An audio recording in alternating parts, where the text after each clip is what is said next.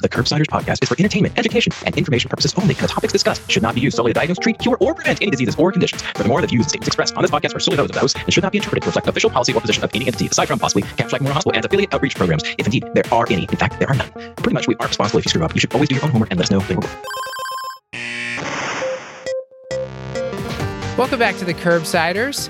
Tonight, we are going to be talking about perioperative medicine, specifically from the point of view of an anesthesiologist, Dr. Angie Selzer. And of course, I'm Dr. Matthew Frank Watto. Sadly, tonight, I'm without my normal co-host, Dr. Paul Nelson Williams, America's primary care doctor. But tonight on the show, a returning fantastic co-host who I'll introduce you in just a minute. But first, I want to remind you that on this show, we interview the experts to bring you clinical pearls and practice-changing knowledge. With us tonight is the great Dr.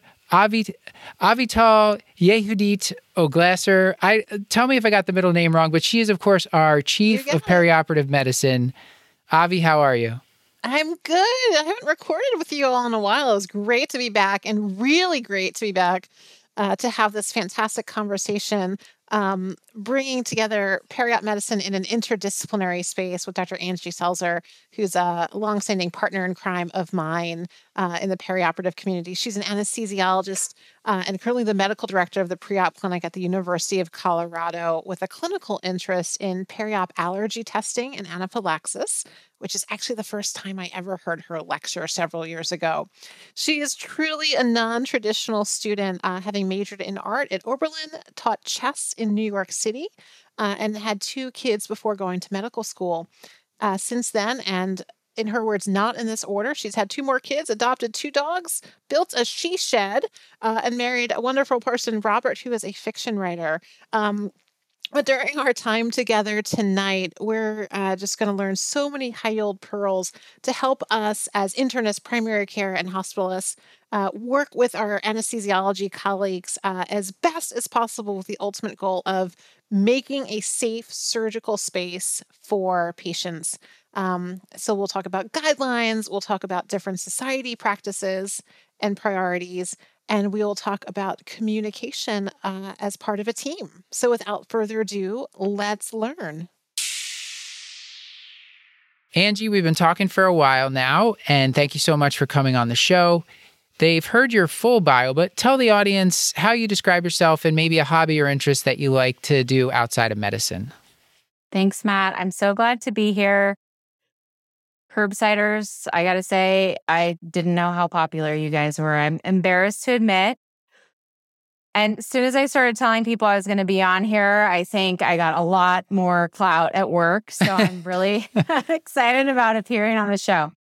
My name, is Angie, as you already said. I'm an anesthesiologist. I did most of my training in New York City, or all of my training in New York City, anesthesia training, and then fellowship in regional and thoracic anesthesia. And now I practice here in the beautiful state of Colorado, where I'm the medical director of our pre-op clinic and practicing anesthesiologist. And one-liner about me is I really love making art. I was a studio art major, and I don't have a lot of time to do that, but it's one thing that I really love. And this time of year, I do a lot of art making with Halloween costumes. That's sort of where I go. I don't know if I just repeated all of the bio stuff, but. All right. Anything you want to ask, Avi, before we move on with things? Well, I have a little bit of a loaded question, because I've been friends with Angie for years, but does the she shed have anything to do with making Halloween costumes? Yeah, so we're actually recording in my she shed. I had a little art shed here. And I have my sewing machine. This is where I do the majority of my crafts. And so thanks. Amazing. The periop community that Angie and I are part of together has really come to love and appreciate and know the She Shed, thanks to lots of Zoom meetings in the last 2.5 years. I see a dartboard, a lot of artwork on the wall. I see a guitar. This is pretty cool. And there looks like there's a counter. There's a wine fridge. Am I giving away too much? There's alcohol. This is my art table. And then the sad thing is it got co-opted by my son who's learning how to play the drums. Set. Wow. Yeah. This is not really a shed, people. I'm seeing glass doors, a lot of windows. This is more than a shed. This is, shed. I might have to put the inaugural tweet about the she shed from our first hybrid meeting in March of 2020 in the show notes. Yeah. Sure. To prove that this is a thing. This is giving us a great transition. I don't want to put you under high pressure. We're going to give you a hypothetical case, and Avi, I'll ask you to read it and start us off here. This episode is brought to you by BetterHelp. And on the Curbsiders, we talk about wellness a lot. We talk about how important it is to do self-care. And I think getting yourself into therapy is a great way to do that because, let's face it, life does not come with a user's manual. Sometimes you need help figuring out what's going on with you, and it's hard to see that for yourself. That's why it helps to talk to somebody. And BetterHelp, what I love about BetterHelp is it makes it easier to get yourself into care. It lowers that bar. You don't have to go anywhere. You don't have to see anybody. As the world's largest therapy service, BetterHelp has matched 3 million people with professionally licensed and vetted therapists available 100% online. Plus, it's affordable. You just fill out a brief questionnaire to match with a therapist. If things aren't clicking, you can easily switch to a new therapist anytime. It couldn't be simpler. There's no waiting rooms, no traffic, no endless searching for the right therapist. Learn more and save 10% off your first month at betterhelp.com/curb. That's BetterHelp, HELP.com/curb. This episode is sponsored by HelloFresh. They feature farm-fresh, pre-portioned ingredients and seasonal recipes. They make it very easy for you to prepare meals at home. For busy clinicians in our audience, they offer quick and easy options like 20-minute meals and easy cleanup recipes. They're delivered right to your door so you can spend less time prepping and planning your meals. And guess what? HelloFresh is cheaper than grocery shopping and 25% less expensive than takeout, so you gotta love that. I know I love HelloFresh because my skills in the kitchen, they're a bit lacking, but with HelloFresh, I can prepare some delicious meals for my family. They're fun to make with my kids. I want you to try it out. Go to HelloFresh.com/curb65 and use code curb65 for 65% off plus free shipping. That's HelloFresh.com/curb65 and use code curb65 for 65% off plus free shipping. So I'm going to start off with case one from Cashlack Memorial. We have Brian, who's a 70-year-old male patient, scheduled for a right total hip replacement. And he's medically complex at 70 years old. And he states that a couple years ago, when his left hip replacement was done, he had been scheduled at a day surgery center, but arrived NPO that day to be canceled on the day of surgery, and told that he needed to be rescheduled at Cashlack Memorial because it was, air quotes, a bigger hospital. He has no idea why that happened, but he vaguely recalls that even though he didn't have any coronary disease and was, again, air quotes, cleared to proceed with the left hip replacement without a stress test, he did end up getting an echo before he was rescheduled at the larger hospital. So he's now scheduled for his right hip replacement. He's coming to me, so I'm his new primary care physician, and I've been asked to do his pre-op evaluation.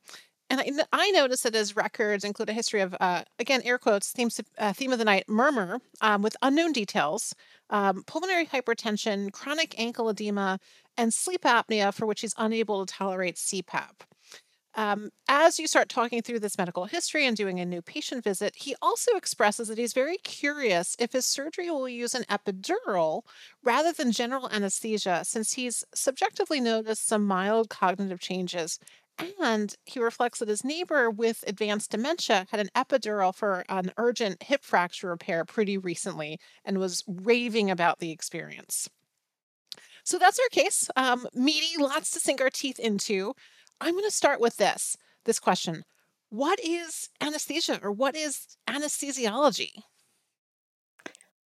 So I think I took care of that patient, Avi. I didn't know if we were, I think I know him. I think I met him. I think there's a lot of patients who fit that description, which is why it's our amalgam case to learn from, because I think this captures so many challenges in this domain of medicine. Cash-like is everywhere too, so it's possible. That's our new hashtag or new slogan. Cash-like is everywhere. I'll buy the t-shirt. How do you describe anesthesiology, or I'm an anesthesiologist? Like, if you were meeting somebody in an elevator, like, what's your 30-second elevator speech? Well, I have to say that seems like at face value a super straightforward question to ask. What's anesthesia? What does an anesthesiologist do? But actually, the different types of anesthesia can be fairly complex, and there's a lot of misuse of terminology of describing anesthesia, both by anesthesiologists and surgeons and other providers, so that I think that it's misused a lot of times. A patient getting general anesthesia versus MAC anesthesia, and which is which.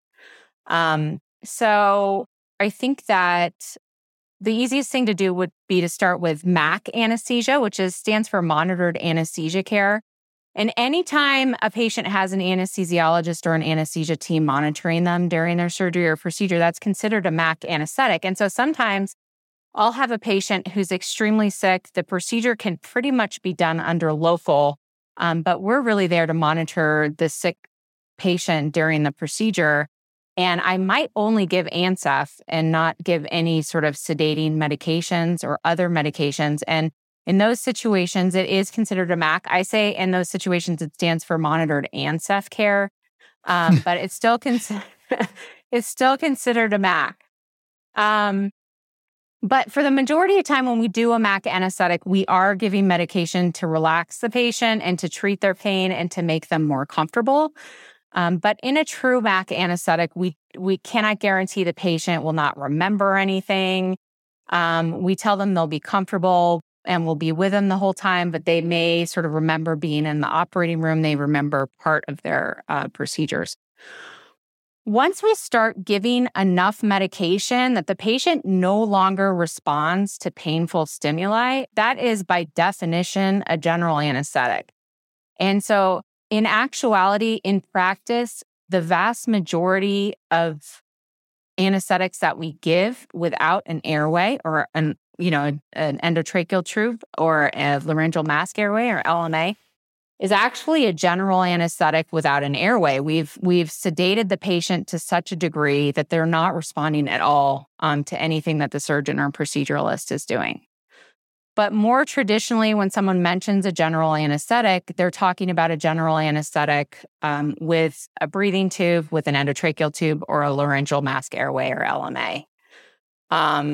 And with those types of anesthetics, most of the time, the patient is on the ventilator and they're getting either inhaled or IV medication, and we're controlling their breathing throughout the surgery and any sort of laparoscopic surgery. But in actuality, most of the surgeries that we give anesthesia for are usually a general anesthetic with some sort of breathing device. We also do regional anesthetics. Regional anesthetics are when you numb any sort of part of the body. So I actually did that extra year of training to do a fellowship in regional anesthesia and acute pain. And it really sort of were able to, I think regional anesthesiologists are more like the snipers, where we can really target and be very specific about what we want to numb and where we want to provide anesthesia, as opposed to a general anesthetic, which is kind of like carpet bombing. It will work for anything. The most common regional anesthetic is a neuraxial anesthetic, which is either a spinal or an epidural. And we use those for joint surgeries commonly, and also cesarean sections. Those are the most common types of regional anesthetics, but we can also do regional anesthesia for any sort of surgery on the upper extremity, surgery of the neck, surgery on the chest. There's a lot of different things that we can do with sort of just targeting that region in specific.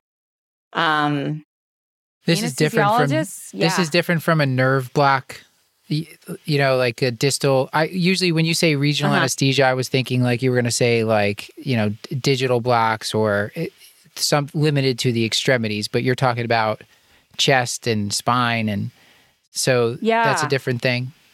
Yeah, so you can do a nerve block. I mean, a digital block oftentimes is really sort of done by the surgeon. Maybe they're doing like a ring finger release or something like that. But we do nerve blocks of the brachial plexus for the upper extremity surgery, so surgery of the shoulder, or arm, or hand. And but you can also do regional anesthesia for other parts of the body as well. So paravertebral blocks can be done for chest surgery. We could do a mastectomy under regional anesthesia with very little sedation. There's a lot of different things that we can do, but I would say, so your standard anesthesiologist, without maybe that extra expertise in regional anesthesia, is probably going to be proficient with neuraxial anesthesia, general anesthesia, and MAC anesthesia. And at some institutions, may be very comfortable with doing upper extremity blocks as well. So a lot of the banter that I've heard, and I sort of encapsulate for those who are not trained as anesthesiologists, is there's a lot of optimism and excitement that regional anesthesia or local anesthesia means don't need general anesthesia necessarily, or it kind of implies that it's safer, it speeds the recovery process. Can every patient be a candidate for regional anesthesia? Is it safer for all types? Like Brian, our patient, it seems really excited that his neighbor did so well with a higher risk, a hip fracture repair with neuraxial anesthesia. Sure. So not everyone's a candidate for regional anesthesia. I mean, first of all, a patient has to consent to having a regional anesthetic, and some patients are just very sort of suspicious. It sounds like a new thing. Why would I want that? Just put me to sleep kind of thing. I've been to sleep before. Why not do that again? I know that it works. So we always try to do our best to convince them. I do think regional anesthesia in general is a better experience for people. They're less likely to have nausea. They're less likely to have sort of the post-anesthetic hangover that you get from a general anesthetic. They wake up pretty quickly and they're ready to go pretty quickly. But in terms of specific advantages to regional anesthesia, and more contraindications to it, I think that what Brian was mostly concerned about was postoperative cognitive dysfunction. Yeah. I do think that avoiding general anesthesia makes sense if you can just give regional anesthesia and a little bit of sedation so that they're pain-free but comfortable during their surgery. Shouldn't that result in less postoperative cognitive dysfunction? But so far, the research doesn't necessarily bear that out. I think physiologically, it makes sense to me. I think it's a better anesthetic and the patients do really well. But in terms of that specific risk that Brian is worried about, the postoperative cognitive dysfunction, we don't really currently have research to actually support that. There are certain things that a regional anesthetic can really help with. It can help with reducing postoperative pain. You need less narcotics. It can help by reducing narcotics, and that in turn can reduce postoperative nausea and vomiting. For certain surgeries like fistula surgeries, having a fistula surgery under a regional block has actually been shown because of its venodilatory properties to actually improve, graft function and overall graft patency. So that's really good for that. There's some evidence to show that regional anesthesia may improve or reduce outcomes after patients having cancer surgery. So some evidence to show that there's maintained natural killer cell function so that can actually help patients having specifically cancer surgery with their outcomes. And then, in terms of contraindications to regional anesthesia, aside from patient refusal, they may be on an anticoagulant or antiplatelet medication. And if they don't follow that for the, prescribed amount of time as recommended by our society guidelines or the ASRA guidelines, we may not want to do a regional or neuraxial anesthetic. Patients may be coagulopathic for whatever reason, and they may not be a candidate. And then there's other things as well. So infection at the local site. So, if they have cellulitis in their lower back, we're not going to put a spinal needle through there. They may have had specific back surgeries or things where they're not really a candidate for the epidural space. placing a catheter in the epidural space. So there's other considerations as well. If you shied away from challenges, you wouldn't be the person you are today. Need to hire someone who loves a good challenge as much as you do? To find them fast, you need Indeed. Indeed is the hiring platform where you can attract, interview, and hire all in one place. Don't spend hours on multiple job sites looking for candidates with the right skills when you can do it all with Indeed.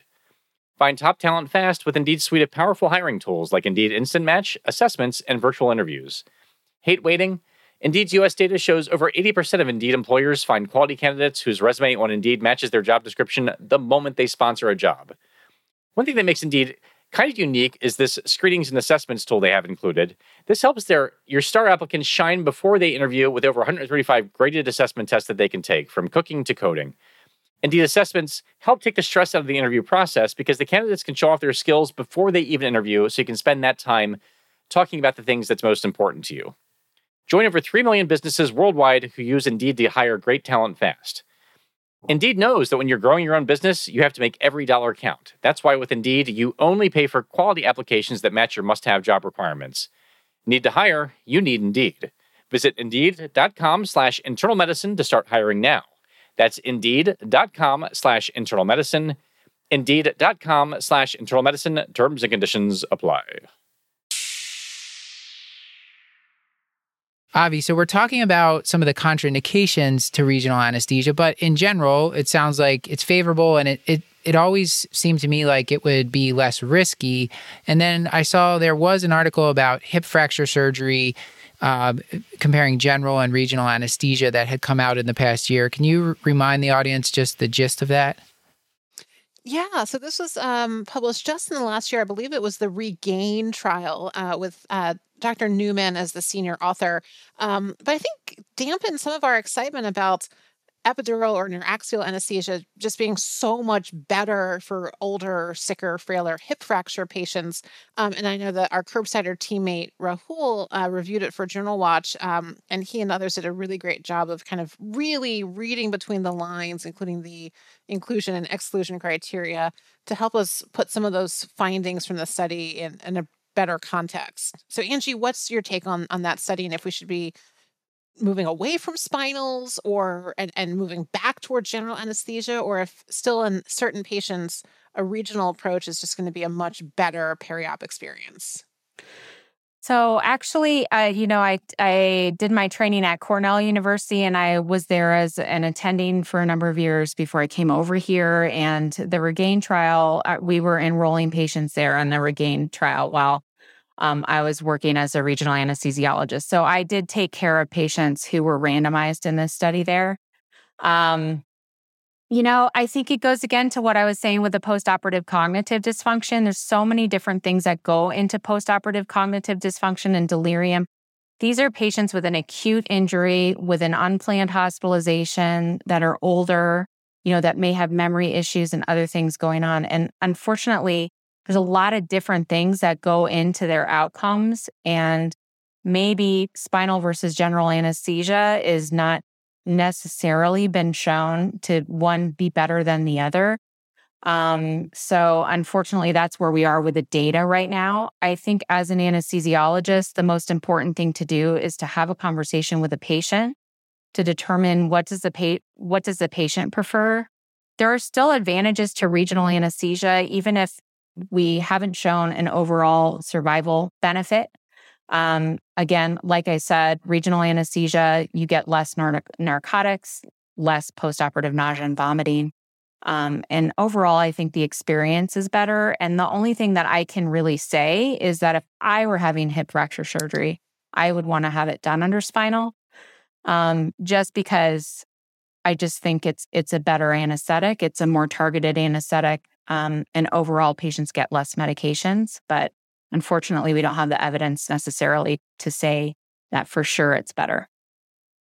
So let me loop us back briefly to just sort of when we talk about general anesthesia, and I so appreciate you painting that these terms all exist on a spectrum with lots of nuances. But if a patient was getting general anesthesia, getting intubated, was going to have achieve analgesia and amnesia and be paralyzed during a case, like what are your go-to drugs or drug classes these days. Like from talking to a lot of patients who had their tonsillectomy as a 3-year-old in the 50s, they're not getting ether anymore.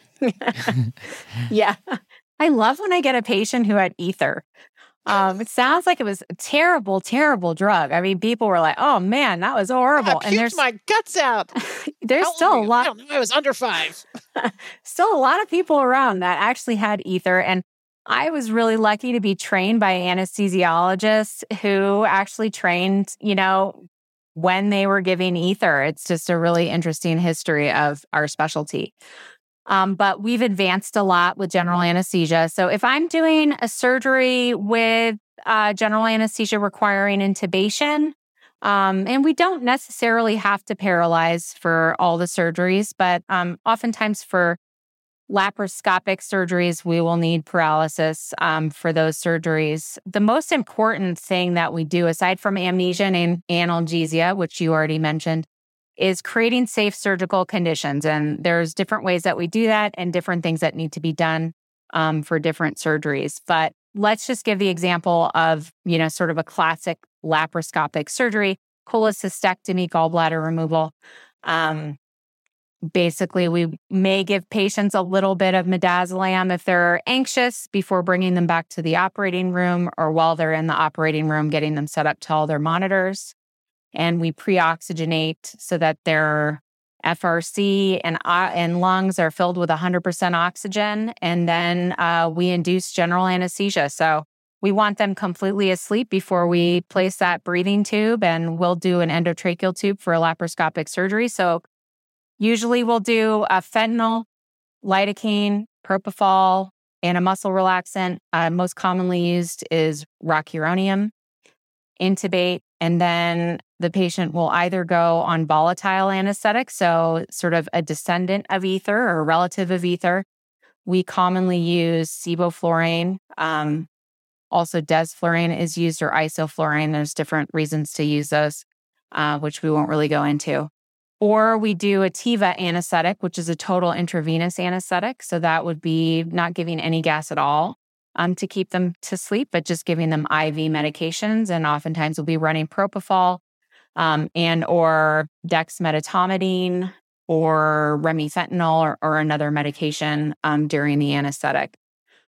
Oftentimes, if I'm doing an anesthetic, and let's say you, Avi, a young female who's non-smoking, who maybe has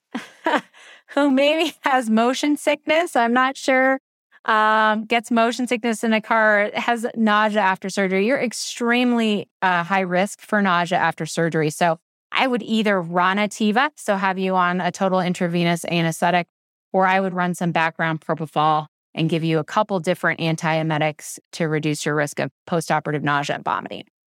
Then once we have completed the surgery and now we need to get you off our ventilator, we need to get you breathing well on your own, we need to get your pain controlled, and we need to get you to the PACU. The analogy I make for this for my residents is I say this is like preparing for Thanksgiving dinner. Your guests are coming at a certain time. You got to get the turkey ready. You want the sides ready. There's a lot of things going on. Someone comes early. You find out someone else is coming late. And, you're just trying to get everything ready in time. And what our ideal thing is as soon as that surgical drape comes down, our tube is out and that patient is sort of ready to get transported over and brought to the recovery room. There's a lot of different things that go into doing that. But the common medications that we give, antiemetics, we have to give a reversal agent to reverse whatever neuromuscular blocker we gave. So Sugamidex is a really common medication. It's important to mention Sugamidex for you, Avi, and other young females who may be on birth control pills, because it can counteract the action of those birth control pills. And if you receive Sugamidex during your anesthetic, you really need to use a second form of birth control for a couple weeks so that you don't have an unintended pregnancy. And we'll also give you some narcotic to make sure that you're comfortable and your pain is well controlled. I think we need to move on to some of the risk stratification for this patient. And for interest of time, that was this case was was delayed because presumably he got to the OR or the pre-op, and they were just like, "Whoa, this doesn't seem like this was done appropriately." So we've talked with Avi in the past at length about how we approach as internists, but can you tell us a little bit? Are there any major differences about how you would approach a patient like this, and tell us how you might go about that? Well, I mean, the most important thing is to try to get as many of those records as you can. But presumably this patient was having surgery at an inappropriate location. It looks like he was scheduled for an ambulatory surgery center and then was moved over to the main hospital. And at our ambulatory surgery center, I helped sort of develop those guidelines for who is an appropriate candidate for an ambulatory surgery center versus who would need to go to the hospital. And having a diagnosis like pulmonary hypertension, especially if it's moderate to severe, is not a patient that's a good candidate to have surgery in an ambulatory surgery center. So, the words pulmonary and hypertension are fairly, benign on their own. But when you remove the and you say pulmonary hypertension, it becomes a really big problem for anesthesiologists. We do not like pulmonary hypertension. And so he likely with moderate to severe pulmonary hypertension probably needed to be moved. I'm also concerned that maybe he has valvular disease. He said he had a murmur. So I would want to get that information as well. And he has this lower extremity swelling, which makes me concerned more for pulmonary hypertension as well. So I think for this patient, if I could get that old anesthetic record, if I could look and see why he was canceled, that would be helpful. He may have come in, in a hypertensive urgency or some other situation, and that is useful information as well. But I would want to see an old echocardiogram and old records if we have any. And if, presumably, since he said that was years ago, we probably need a repeat. So if he had moderate to severe pulmonary hypertension, moderate to severe valvular disease, maybe Brian is kicking it on the weekends and hiking and things, but if his functional tolerance isn't great, and we have some concern that perhaps his cardiac disease has worsened, I'd probably want a repeat echo if that echo is more than a few years old. And I'm curious to see what you guys would do. Would you want an echo for this patient, even if you had the old one from, say, 3 to 4 years ago? I'm definitely deferring to our perioperative chief.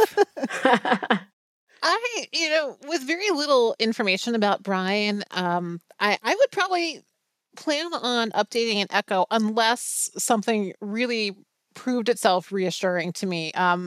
I think I shared this in the first periop episode we recorded a couple of years ago, but the mantra I say day in and day out, and I use even to explain to patients why I'm pursuing additional testing or why we're doing this very detailed history, is that knowledge is empowering.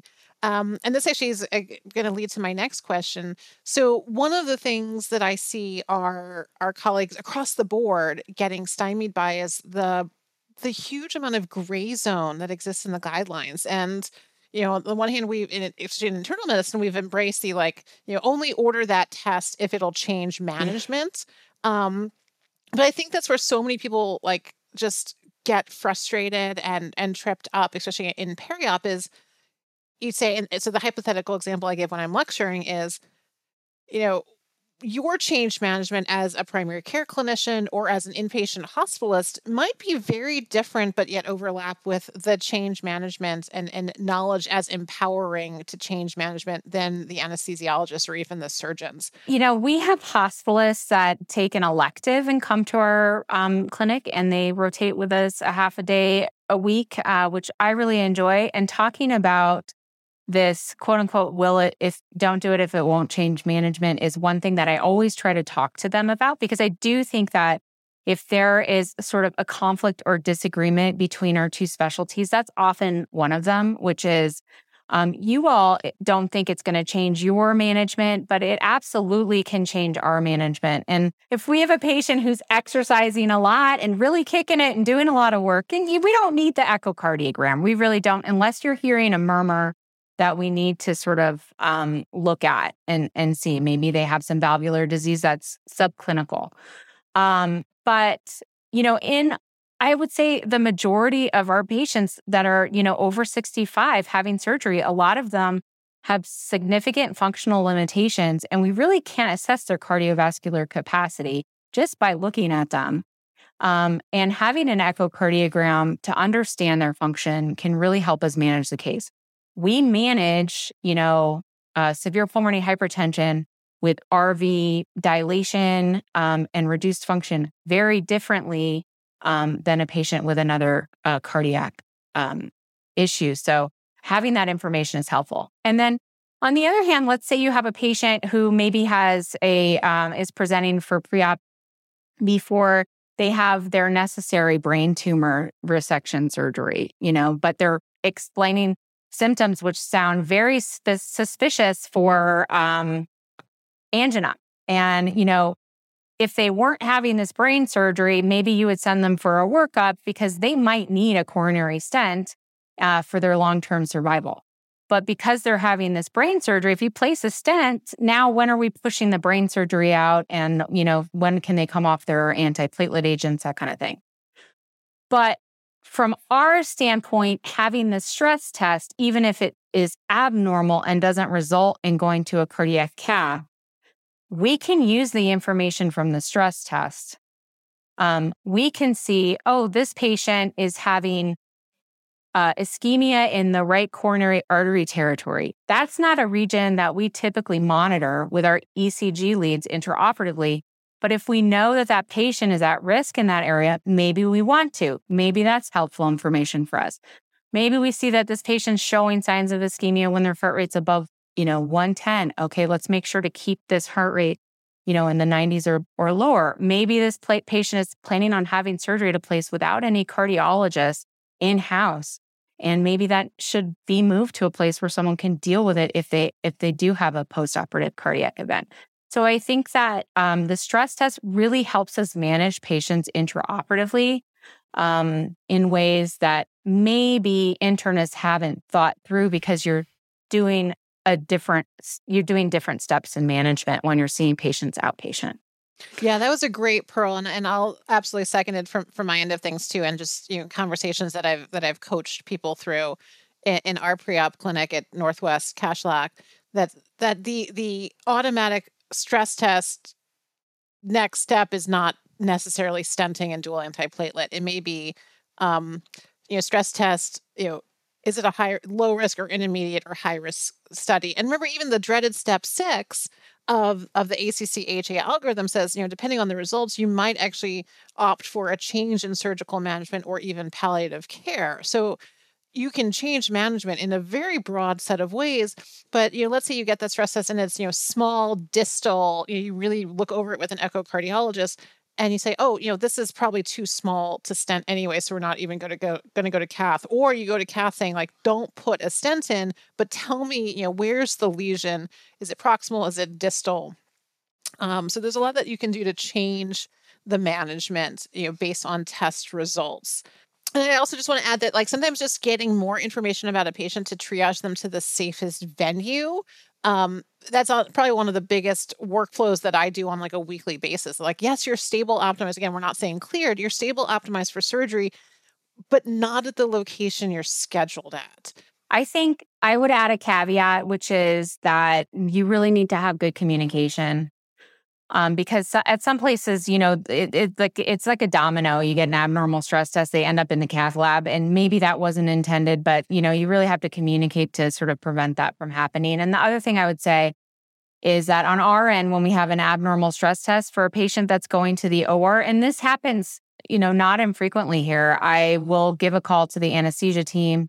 Hey, you're going to see this stress test. It is abnormal. This patient is optimized. They're medically optimized. And, this is the information that's in the chart to look at, just because there is the risk of just people seeing abnormal stress tests cancel. So making sure everyone's kind of on the same page with that. So this is just great, and I'm so glad that we're doing this anesthesiology for the internists, so that we can continue to communicate and partner in safest patient care. So we talked about sort of approaches to pulmonary hypertension or left heart versus right heart failure being different. Are there any other like hot topics where you see the internal medicine, like chronic disease management or even internal medicine peri-op guidelines different, being significantly different than the anesthesiology guidelines?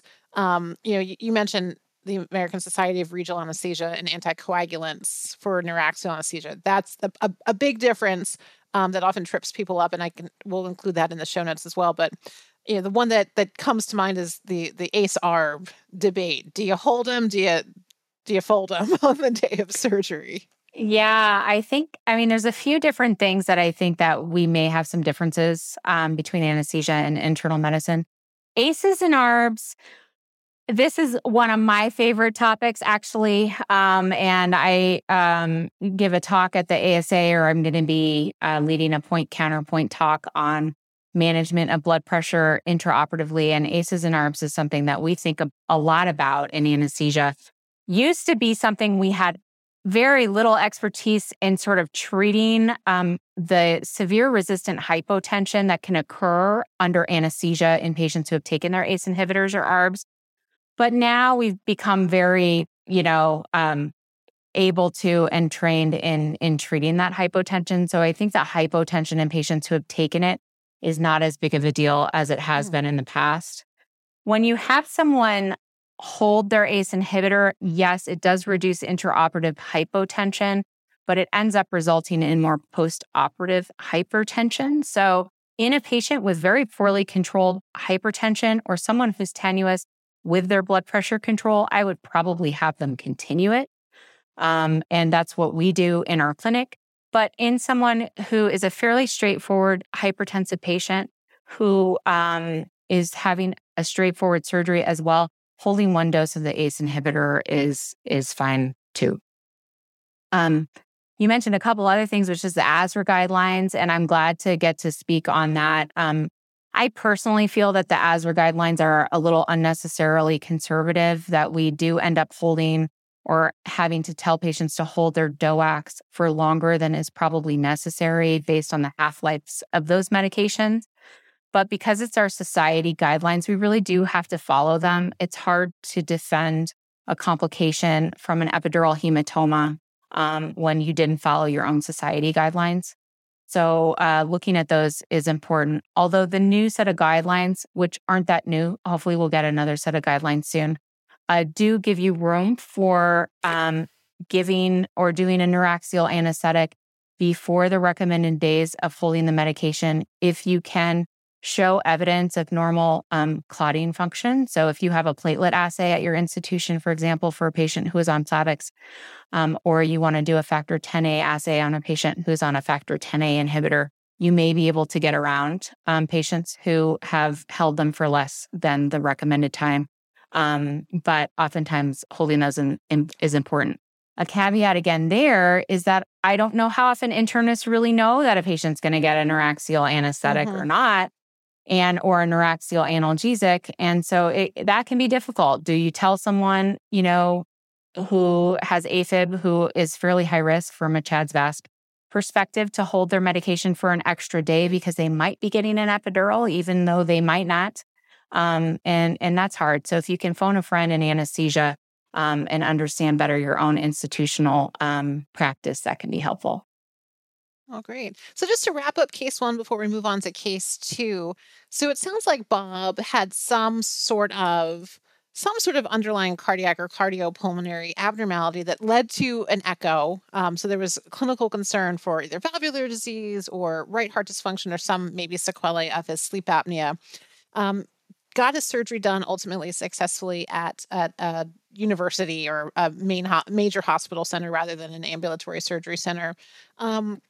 Well, it sounds like kind of if we go into his contralateral joint replacement with maybe an updated echo or really access to his original records, his time zero records, that he could be a good candidate for neuraxial anesthesia, is stable and optimized, but once we sort of finish his robust assessment.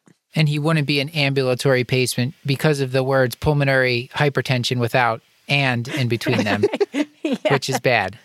Exactly. Yeah. If there's no and, it's not good. Right. I like it. That's easy to remember. Well, let's do this. Let's move on from Brian. And I'm going to tell us about Maria, who's a 25-year-old woman with Down syndrome, autism spectrum disorder, and severe dental phobia. So since she was a child, she's had multiple routine dental procedures, including routine cleanings done in the OR with general anesthesia. And she's had some sort of vague anesthesia complication. I'm doing air quotes. It's like the fourth time of the night on an old EHR problem list, but there's no qualifying information. And her parents honestly don't even remember if it was difficulty waking up or difficulty staying or sleep. Just, in the flurry of information in the PACU one time, they said something didn't go quite as well as we would have wished, but she was fine and went home. So she's now coming in for wisdom teeth extraction, and she sent to her PCP for her pre-op. And the pre-CP is really wondering why the visit is needed before wisdom teeth extraction, and if so, how she can best add value to the Thanksgiving dinner, to the surgical space, and make this as safe as possible. So the first one the PCP is also wondering about is there's a form that they have to fill out, and it says, what is the patient's ASA class? And you mentioned the ASA meeting coming up soon, but what is the ASA class, and how can we, to the best of our abilities, grade this patient?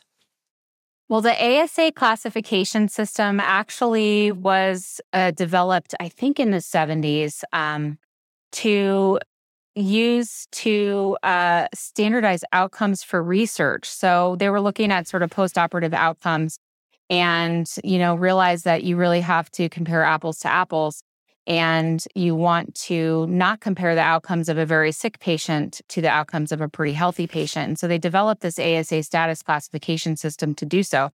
It's one of the first of its kind. And I think that it has sort of morphed into a whole other animal than it was originally intended for. And so a lot of people are sort of classifying patients by their ASA status in a different way than it was originally intended. But ASA status, we use sort of one through 6, and you can either be an emergency or not. And so patients being seen in an internist office are not going to be an emergency. They're not going to be a 6. Those are our organ donors. And they're also not going to be a 5. Those are patients who are not expected to live. So patients who have a ruptured aneurysm, multi-organ system failure, that kind of thing. But they may be an ASA 1 through 4. I would say, though, unless you're a pediatrician, you're probably not seeing many ASA 1s. If you have even occasional alcohol use, you're a 2. And so ASA 2s are the predominant number of patients that we see. And these are patients who don't have any functional limitations. And if they have medical problems, they're well controlled. Patients who are overweight, non-smokers, non-drinkers would also be considered an ASA 2 as well. And anyone who is pregnant is considered an ASA 2. And certain BMIs actually get you to 3, even if you're otherwise healthy and functional, right? Yeah. A BMI of 40 is going to get you to 3. So, when they look at this, there's a huge amount of provider variability between designating predominantly between a 2 and a 3 and a 3 and a 4. So I spent a lot of time trying to educate our pre-op clinic staff and the residents about what's the difference between a 2 and a 3 and what's the difference between a 3 and a 4. But a patient who is an ASA 3 is someone who has substantive functional limitations.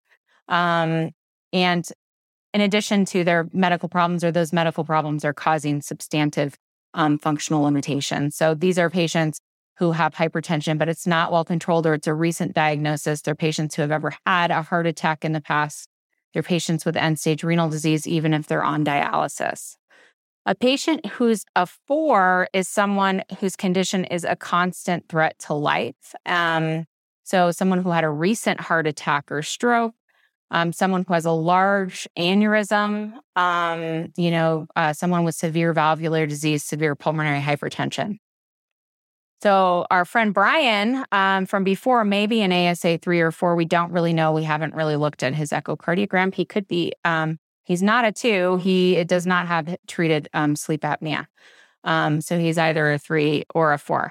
But what I teach our residents is, how do you know the difference between a 3 and a 4?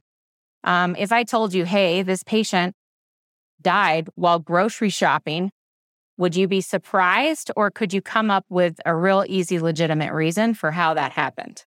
Oh, yeah, their aneurysm probably ruptured. Or, oh, yeah, that valvular disease probably, caused a problem finally. Or their coronary arteries, they had a massive MI.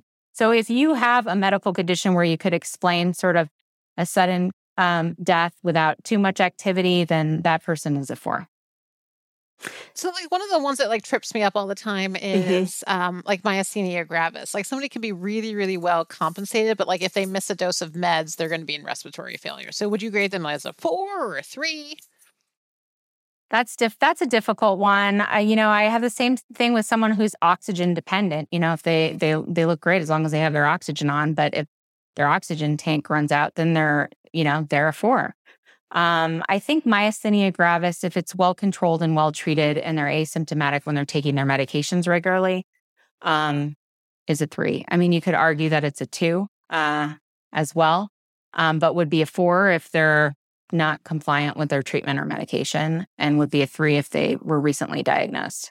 And this comes into play for us because the MICA score is you have to put in an ASA class. So if you're putting a 3 versus a 4, a 2, 3, or 4, it could change the risk score depending on what else you're checking off in there. So that's where this is very relevant to us. Yeah, and we do that score in our clinic as well, and we run into that issue. It's like, well, I just plugged everything in, and the risk is 1.4%. Am I supposed to do a stress test for this patient? And it's tough that a risk calculator is using a score with such variability and intra-operator variability, which has been really well demonstrated.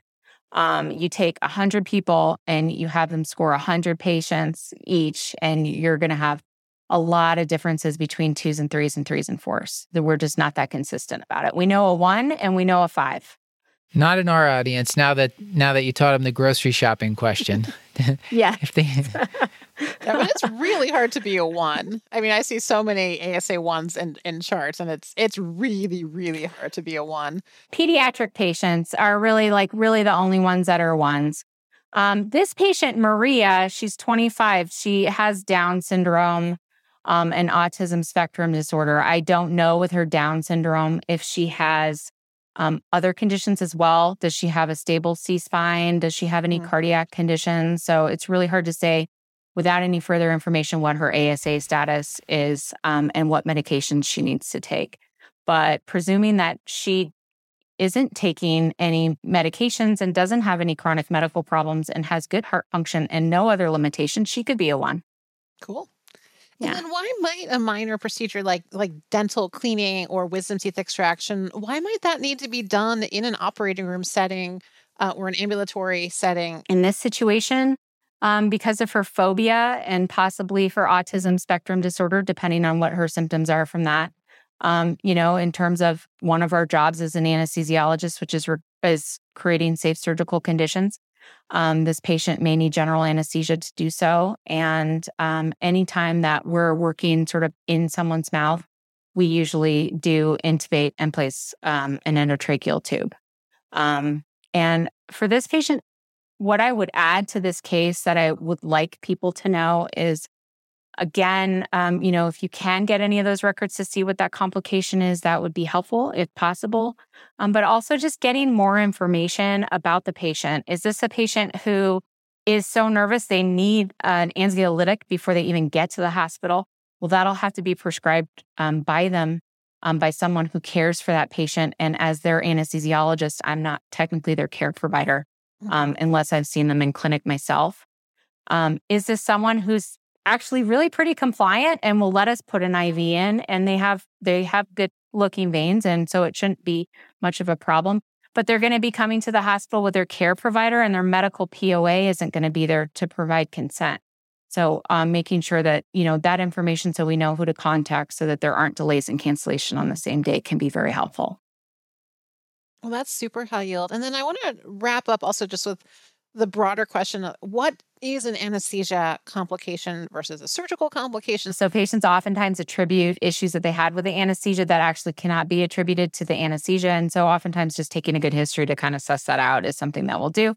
So just charting sort of in air quotes, whatever they said can help us, because then we can have a conversation with them and try to kind of suss it out a little bit further. But, delayed wake up is one thing. But, oftentimes people feel like they were delayed or they took a long time to wake up, when in actuality, they were just in the PACU for, 45 minutes. It's a continuum of wake up times that people have in the PACU, and everybody's a little bit different. But it could be a situation where there was a pseudocholinesterase deficiency and the patient never, regained twitches after they got succinylcholine for their surgery. And so that's something that's very different. So if they're saying, I was awake and I'm paralyzed, or I had to stay on the breathing machine after surgery, those would be things that would prompt something more detailed, but those are very, very rare. Yeah, and on the flip side, if somebody says I woke up in the middle of surgery, or I heard the surgeon talking, especially with the spectrum of anesthetic care that you described earlier, like how, other than getting the records, like how could you try to tease out if that was truly intra-op awareness, or if this was a level of like conscious sedation or moderate sedation? Yeah. So, I mean, knowing what type of procedure they had, and if you can sort of, generalize from that what type of anesthesia they probably had for their surgery. A lot of it has to do with expectations and patients maybe not getting informed adequately during the consent process to know what to expect and how, whether or not they'll hear things or know things that are going on, or whether or not they're going to be completely asleep. True intraoperative awareness, which is a patient who is paralyzed and, completely under general anesthesia and aware of what's going on, is exceedingly rare. It's really, really unlikely. Most of the time that patients said that they were awake during their surgery, it was because they had a regional nerve block or a neuraxial anesthetic or a sedation, and they weren't like completely asleep. And then in one of, I think, the coolest, like, anecdotes turned to like scientific fact in medicine, do redheads, like natural redheads, truly have more intra-op awareness? I don't know about intra-op awareness. It's been very, very established that they need more anesthesia. Absolutely. And that has been shown in both experience and in research. And we're not really sure about the mechanism, but redheads do need more anesthesia. They have more tolerance to our pain medications. There's actually, when they walked the genome, they found that the gene for red hair is like right next to one of the, I think, cytochromes or one of the metabolizing enzymes for anesthesia. Yeah. And I think, we don't really know how anesthesia works. We don't really know how you lose consciousness, right? Because we don't understand consciousness. So, how do we get to this? How do we figure that out? How do we know how things work? And maybe getting closer to the redhead gene is the key to all of it. I don't want to not talk about malignant hyperthermia since we're talking about complications real fast. Malignant hyperthermia is extremely rare as well, but it's a severe and can be fatal reaction to anesthesia. So if you have a patient who has any family members that they're genetically related to that had a very high temperature or died under general anesthesia, that would maybe, perk your radars up for the possibility of malignant hyperthermia. When we have a patient who has a family member in themselves or in a close genetic relative with a history or probable malignant hyperthermia, there's a number of things that we do in the operating room. Like one, we have to get the operating room ready for them. We take all our volatile anesthetics out. We clean our machine out. That process takes about an hour, and we avoid specific medications that can be triggering agents. So knowing about that in advance is super important. It's not great when we find that out in pre-op. But, we deal with it when we do. But if we can find that out in advance, that can really help as well. Well, I think we are out of time here. We always ask our guests, can you give us like a couple take-home points that you really want the audience to remember about our discussion? And that's usually the end of the show. Well, I think we could keep talking, Matt and Javi. So if you guys want to bring me back, I'm happy to come back. Plug for myself. We're having fun too. Efficacy, it's a thing. Especially for women in medicine. I think what I would like people to come away from is that anesthesiologists are people too. No, we take we take care of patients during a very critical period, and the surgeries that they have can be very intense and stressful. And as much information as you can give us on that patient's functional status, on their medical history, on whether or not those medical problems are optimized is really helpful for us to take better care of the patient. Just letting us know that the patient is cleared is not helpful. We need to know how their heart functions and what their other medical problems are and whether or not those medical problems are optimized. Steer away from giving us advice on how to manage our anesthetic. We do know to avoid hypercapnia and hypoxia in patients with pulmonary hypertension. And we will try to do a neuraxial anesthetic if it's the safe and best anesthetic for a patient. But patients should never be said that they're cleared for any specific type of anesthesia. They're either optimized or they're not. If you can make friends with an anesthesiologist and you have someone to ask questions to, it's a great way to sort of up the communication. I really enjoy these cross-specialty conversations that we have. I really enjoy our organization, SPACI, which is a perioperative medicine organization, which is multidisciplinary with internists and anesthesiologists. And that's how Avi and I got to know each other. So if you have more interest in learning about anesthesia and working with us, it's a great organization to join. This has been another episode of the Curbsiders, bringing you a little knowledge food for your brain hole. Yummy. Get your show notes at thecurbsiders.com and sign up for our mailing list to get weekly show notes in your inbox. Plus, twice each month, you'll get the digest, which recaps the latest practice-changing articles, guidelines, and news in internal medicine. And we're committed to high-value practice-changing knowledge, so we want your feedback. Please subscribe, rate, and review the show on Apple Podcasts or on Spotify. You can also email us at askcurbsiders@gmail.com. Reminder that this and most episodes are available through VCU Health at curbsiders.vcuhealth.org. I wanted to give a special thanks to our writers and producers for this episode, Edison Eddie Jang, Avital Yehudit Oglasser, and to our whole team. The show is produced and edited by the team at Podpaste. Elizabeth Proto runs our social media. Stuart Brigham composed our theme music. And with all that, until next time, I've been Dr. Matthew Frank Watto. And I've been Avital Yehudit Oglasser.